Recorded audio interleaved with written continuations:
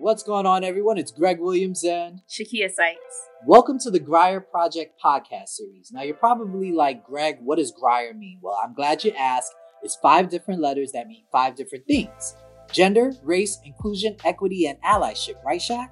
Right. It's a podcast series that centers on celebrating diversity within New York City Department of Social Services, Human Resources Administration, and the Department of Homeless Services.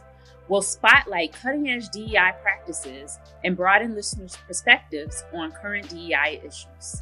On this episode, we're actually going to talk to Wasita Francois, a holistic wellness specialist and a fitness trainer, on radical self-care. What else are we going to talk about, Shaq? We're going to talk about stress, we're going to talk about psychological safety, and so much more. Tune in.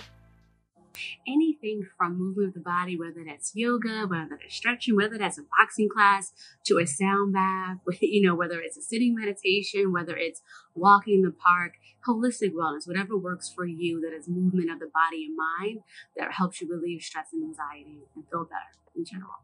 Thank you, Wasita. We have a Pennsylvania connection. Nice. I went to high school in Stroudsburg, PA. It's not as cool as Philly, but it's a small town in Pennsylvania, so we have that connection. Nice. So I want to talk about radical self-care, which is about taking care of things at the source rather than just sugarcoating or managing the symptoms. So can you tell me, over the years, we heard a lot about self-care, especially like during 2020 when we were working from home. We had to we realized we needed to do a lot of self-care work.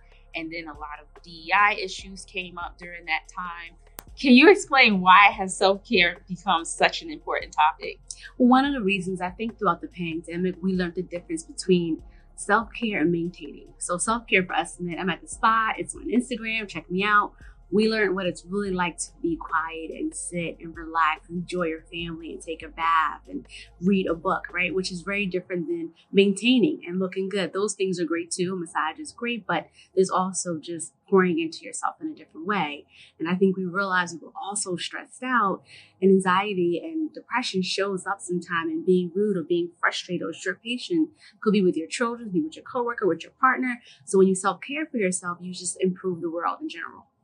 I agree. That's awesome. And also we were left, especially during that time, we were left to kind of think about, where are all these issues coming from? What's the root of these issues? So can you share, as a wellness professional, how would you promote radical self-care? I think radical self-care means being okay with keeping your cup all the way full. That's something I've really been stepping on hard this year. I'm like, listen, keep your cup full. No such thing as pouring out. And I say that because when your cup is full, meaning you're caring and loving yourself, even the outpourings is filled with richness instead of pouring from an empty cup or half full cup, and really giving your coworkers or loved ones or friends and family the crumbs of you. You want to let them have the riches of you. Thank you. Mm-hmm. Now, we're going to shift just a little bit from radical self-care, Shaq, to stress. Yeah. Because, woo! Mm-hmm. So, back in 2018, and this is pre-pandemic, and I want to make sure everybody knows this is pre-pandemic, so you could just imagine the numbers right now. But back in 2018, Northwell and Katz Institute for Women's Health partnered with NRC Health, and they did a survey. Now, the survey, on one side, they surveyed women from the New York, Connecticut, tri-state area. Mm-hmm. And then on the other side, they surveyed women on a national scale and men on a national scale.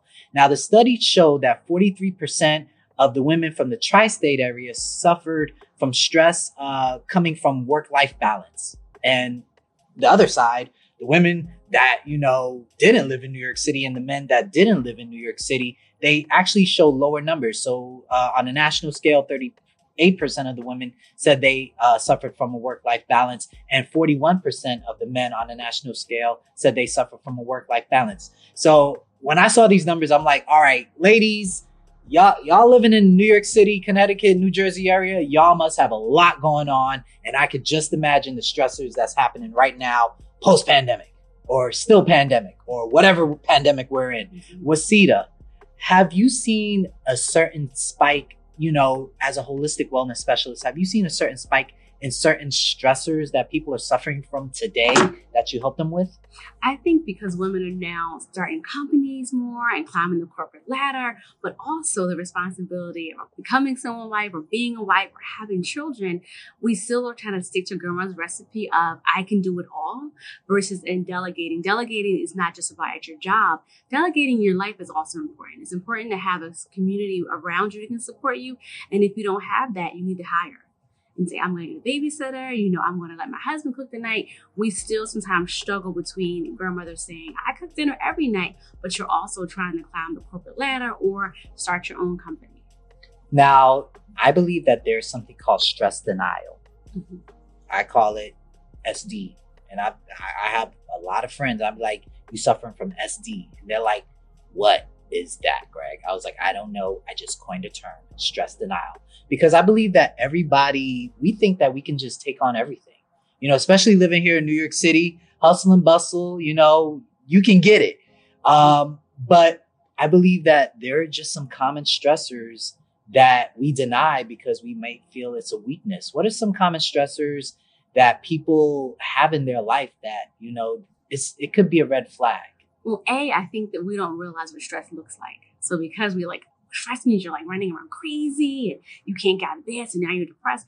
You could literally want to eat more, eat less, be short patient, and just not in your normal mood and also be experiencing stress. I sometimes get stressed out. I notice on the train. As soon as I get out that door and I'm on the train, I just feel this desire, especially after watching the news.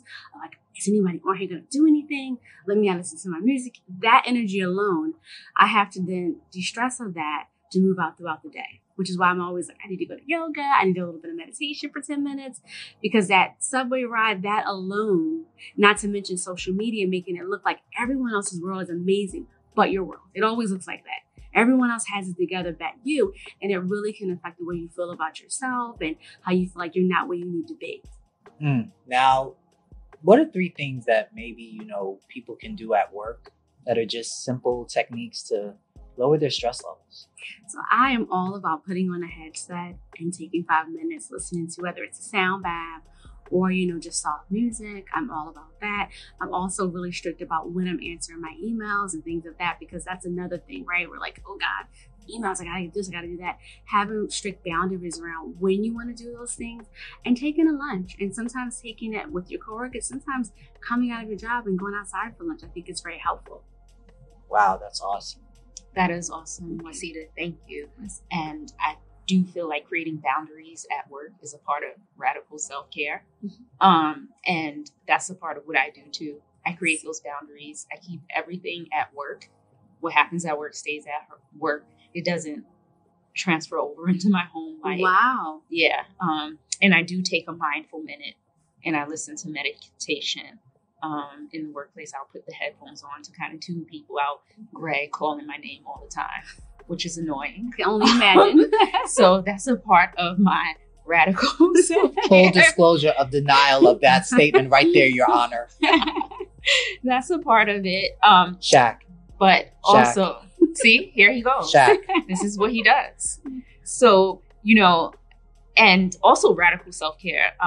And Greg mentioned all these statistics. I too did some reading. I read Radical Self-Care as DEIB in the Workplace. It's an article by Dr. Crystal Bell.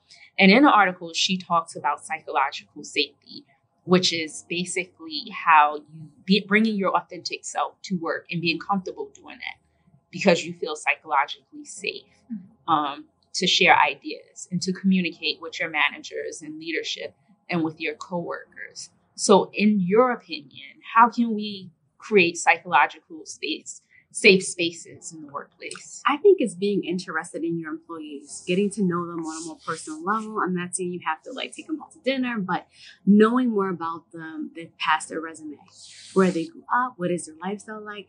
That tells you so much about a person and also tells you about how they may say something, what their ideas may be. Maybe they don't like working in groups. But once you know that, then I feel like as a leader, you can better direct them and help them grow. Because ultimately, leaders at a job want you to grow. But if you're unconnected with the people there, how can you best help them? So basically, kind of creating that community at work. And I feel like that will help people become more psychologically safe. Yes. And we do that community in the work that we do in the Diversity, Equity, and Inclusion office and our work. We create spaces and programming for people to feel comfortable sharing their thoughts and ideas, and also having conversation around race and gender issues. That is also a part of radical self-care and being psychologically safe at work. So what is your radical self-care framework, and how would you incorporate that into the work you do? So how I radically care for myself, I am the queen of self-care. So I have no problem saying no. As I get older, I'm realizing you don't have to explain why you said no either. You just can say no and let it go, right? Taking naps for myself and knowing when to slow down. I constantly have to remind myself that everything's aligned. Oftentimes I feel like I'm not getting enough done. And I'm like, yes, you are. Nothing is for you is for you, right? It's not running away from you, it's coming to you. So I think reminding myself of that allows me to, whether it's take a nap, hold space and hang out with a friend, whether it's Friday. I went to the zoo last week. I think it was on a Tuesday. And I was like, I felt like I needed it. Mm-hmm. I felt like Monday was a bit too turned up for me. So Tuesday, I just went to the zoo and relaxed. And I'm okay with someone feeling like, oh, aren't you special? On a Tuesday, you went to the zoo. I'm like, yes, I did. Yes, that is special. That was for you. Yes, that was for you.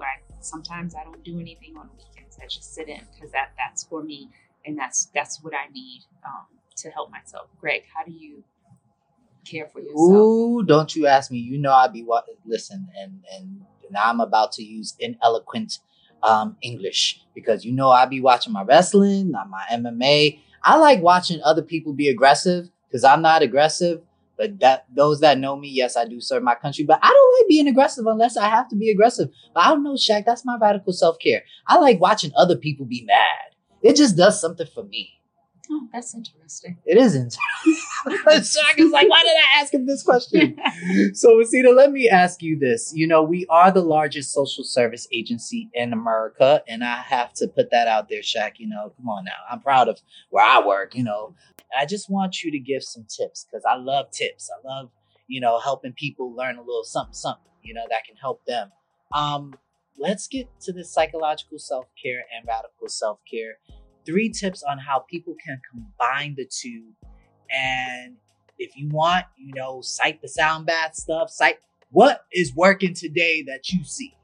So I know for me, a lot of my friends have an issue of sleeping. You know, like sleep's a big thing. I wake up in the night. I mean, everyone was sleeping. I've been listening to someone else's sound bath that really helps me out. In the morning, I listen to someone else's guided meditation, and that really helps me feel like I want to get started. But I've also been really into being outside, even though it's cold. It's weird. I'm like, I want to go outside. I want to be in the fresh air. I want to walk in the park. I want to appreciate nature. So I think anytime you can do that for yourself, along with the type of movement, whether you want to do 5 or 10 minutes in the house or dancing to Franklin, doing your own thing, boxing thing, movement of the body has been proven to release a lot of stress and anxiety. So move your body, listen to a sound bath or meditation, and stay out and go outside. And most importantly, have a community. If you don't have a community, start really building a community of friends and family that you can talk to and they can keep an eye on you. That sounds good. And you can start your community here at work in our office. If you want to build a network, if you want to join one of our heritage groups, because we have so many, let us know. Also, yes, movement. We even have stuff on wellness and going for walks. And again, I like being outside in the cold too. I like the way the cold feels when it hits my face. It feels good. It's weird. I never thought I would. I told my friend the other day, if somebody would have said, you're going to love to go for walks outside, like 6 years ago, I was like, you're crazy. I would never do anything outside. But now, I think through pandemic, I just got really, really into the park, and especially Central Park. And I realized not every city has that. Not every place has a beautiful park that's so close by. So, and it doesn't cost me. So thank you, Wasita. I'm going to close out with this quote from Audre Lorde. Caring for myself is not self-indulgence. It is self-preservation. And that is an act of political warfare. So think about that when you think about this podcast and, you know, radical self-care and how it relates to the diversity, equity, and inclusion space and feeling a sense of belonging in the workplace. Thank you. The Grier Project podcast series is produced by the New York City Department of Social Services, Human Resources Administration, and Department of Homeless Services. You can find us on the web at www.nyc.gov/DSS.